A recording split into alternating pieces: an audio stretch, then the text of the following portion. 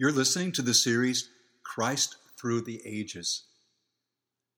This is intended to lift our spirits by helping us to fix our eyes on Jesus, if I borrow the wording of Hebrews 3:1.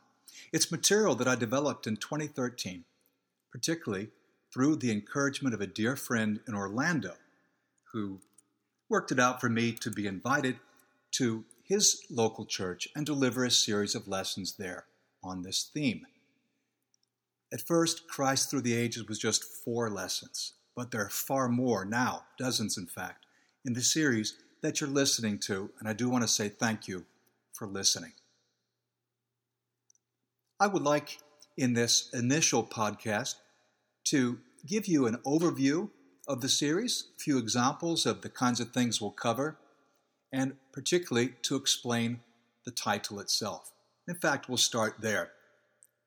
Christ Through the Ages. In reply to some who might say that Christ is not God, Jesus was born in recent times, just 2 millennia ago, whereas the world is unspeakably old. Here are some things I would say. And I'd like to read some passages from Isaiah and then passages from Revelation. And we could do this actually with many other sets of scriptures. We'll see that passages referring to the Lord God, that is Yahweh, the God of Abraham, is identified, is equated with the Lord Jesus Christ. So in Isaiah, and all of these podcasts have notes that contain, at the very minimum, the major scriptures that are referred to. And so I'll be reading from Isaiah chapter 41, 44, and 48. Who has done this and carried it through, calling forth the generations from the beginning? I, the Lord, with the first of them and with the last, I am He. And then, this is what the Lord says, Israel's King and Redeemer, the Lord Almighty. I am the first and I am the last. Apart from me, there is no God. Now we'll look at a third passage, but there's no question these are passages speaking of God, who is the first and the last. And we understand that God is eternal. Listen to me, Jacob, in our third passage. Listen to me, Israel, whom I have called. I am He, I am the first, and I am the last. My own hand laid the foundations of the earth. So you see, it's referring to God here as creator, as sovereign. Well, if God is first and last, how can Jesus be referred to as the Alpha and the Omega in Revelation? And now I'd like to read some passages from chapters 1, 21, and 22 in Revelation. I am the Alpha and the Omega, says the Lord God, who is, who was, and who is to come, the Almighty. And remember the theme of Revelation. Well, there are actually many themes, but one of the principal themes is that God is near, Christ is coming, justice will be dispensed, but Christ is coming. It's the God who is, who was, and who is to come. And then we read, He said to me, that is, He speaks to John, it is done. I am the Alpha and the Omega, the beginning and the end. To the thirsty I will give water without cost from the spring of the water of life. That would make us think right away of John 4 or John 7, where we have living water offered by Jesus. And then in the last scripture, look, I'm coming soon. My reward is with me, and I will give to each person according to what he has done. I am the Alpha and the Omega, the first and the last, the beginning and the end. It's remarkable that Jesus is equated with God. Alpha and Omega are the first and final letters of the Greek alphabet. For Hebrew, it would be the Aleph and the Tau. In America, you'd say the A and the Z. In Britain, Australia, the A and the Z. It's the first and the last. But wait a minute, that's God in Isaiah. Exactly so. Jesus is Lord. Doesn't just mean He represents God in some vague way. It doesn't just mean he's Lord in the sense of Sir, Kyrios. He is God in nature, in essence. He's Christ from eternity. In the Gospel of John, we have all the I am statements. I am the bread of life. I am the light of the world.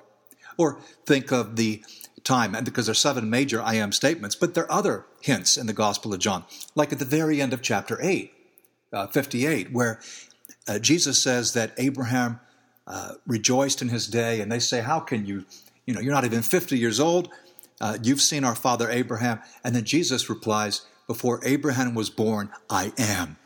If you go back to Exodus 3:14, you see that is God's name. When Moses said, who shall I say sent me? God says, tell them that I am sent you. And in the Gospel of John, that phrase, I am, appears over and over, referring to God.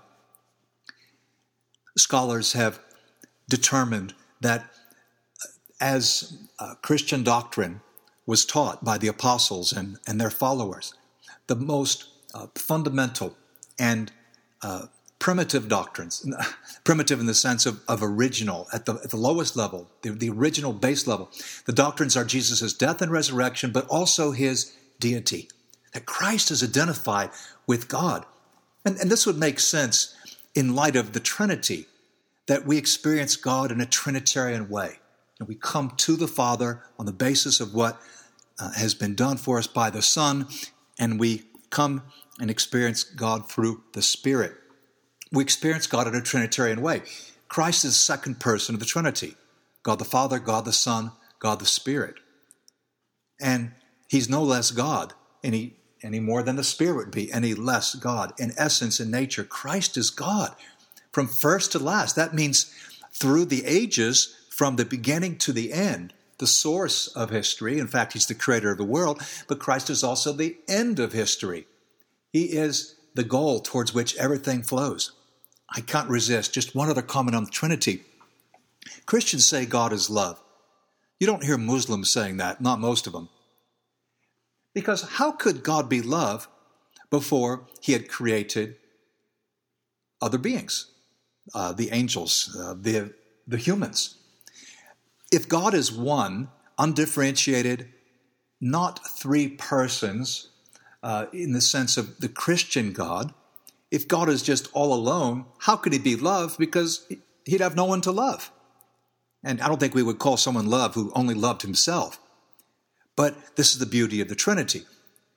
God exists in a threefold way, and so from all eternity, God is love because of the love among the persons of the Father, the Son, and the Spirit. And so God is love, 1 John 4, makes sense because God is not just a solitary being, though God is one, God is also 3. It's a great mystery. My purpose now is not to do a whole podcast on the Trinity. That's somewhere else. But God is love because there's Father, Son, and Spirit, and Jesus is divine. So Christ is the beginning of history, the fullness of history, and the end of history. And that's why we need this series, Christ Through the Ages, which I truly hope will be an inspiration, and it will lift our spirits, help us to fix our eyes on him. That is the idea. And thanks to my special friend in Orlando who arranged this series to be taught originally just 4 lessons. Now it's become dozens of lessons. Okay, let me just say something else about the title, Christ Through the Ages. In the Bible, the ages are not referring primarily to the past and the present, or the past and the future, though, of course, that's obvious. Though we will follow Christ in this series from the beginning of time to the present, and we'll look far into the future, ages are much more than that. For the ancient Jews, there were 2 primary ages, the present world and the world to come. Christians, of course, also believe in the 2 ages, but unlike the Jews, Christians believe that the world to come has already, in some sense, dawned. It overlaps the present age. That's why we can pray, thy kingdom come, thy will be done. Though the kingdom has come in the person of Christ, the kingdom is still coming. And this is the real difference between the Jewish expectation many of whom are still waiting for the Messiah, the Messianic age, and the Christian proclamation that the Messiah has already come and that age is dawning. Of course, for the Jew, the crucifixion of Christ was a complete stumbling block, primarily because they latched on to the prophecies about the Messiah as the victor, as the lion of the tribe of Judah, and they missed the other side. He's the lamb that was slain. And so the cross is difficult to accept. It seems to be a defeat instead of a victory, or the means by which God worked redemption for us. At any rate, if this idea is confusing, that the present age has been penetrated by the age to come, the future has broken into the past, the kingdom of God, that golden era has already begun. If that's difficult, I would invite you to listen to any lesson on the already but not yet. And if that phrase is strange to you, please listen to my podcast. It's linked in the notes here, but it's a common phrase. Many have spoken on this. It's a great thing to get our heads around. And this is the difference between the Jewish expectation, which is that the world to come has not yet come. And when it does, then everything will be fantastic. Of course, the Christians agree with that partly. It's not fully come, but it has begun. And that therefore we can make a confident proclamation. That day has dawned. The kingdom is here in the person of Jesus, and in due course the kingdom will be here in the fullest possible sense. Well, Christ through the ages, I hope that at least gives us some understanding of what we're attempting to look at here. And it's because Christ may be identified with God. It's because of Jesus' divinity, because of his deity, his divinity, that we're able to speak of Christ through the ages, through all ages, from the beginning to the end, because he is the Alpha and the Omega. Well, what kinds of things will we look at here? We're going to see how different parts of the Old Testament speak of Christ, and why in the time of Jesus and the apostles, so many Jews were won over by being shown Jesus in these scriptures, their scriptures, the Hebrew scriptures, the Old Testament. We're going to go through different parts of the Old Testament. We'll be looking also at how different books of the New Testament point to Jesus. In the case of the New Testament, we'll discuss every single book. And many lessons there. I could give you a quick example. In Mark's Gospel, who recognizes that Jesus is the King, that the kingdom has come, that the good news is here, the Gospel? Who recognizes Jesus' identity as Son of God? Interestingly, the demons recognize this. Think of the exorcisms. At his death, the soldier who presides over the crucifixion exclaims that surely this man was the Son of God. So even the enemy, the Romans, can see it. But who doesn't see it are those who had least excuse to miss it. That is, the leaders of the establishment, those whom Jesus so very much wanted to see change and lead as the spiritual leaders that they should have been. And of course, refer to the Pharisees, the Sadducees, the priests, those who had that responsibility. But they don't see it. But it's more than that. Even Jesus' disciples waver tremendously. They see it, they don't see it, they kind of get it, they don't get it. And it's not until after the resurrection that they really understand. And that's beautiful because we relate to that.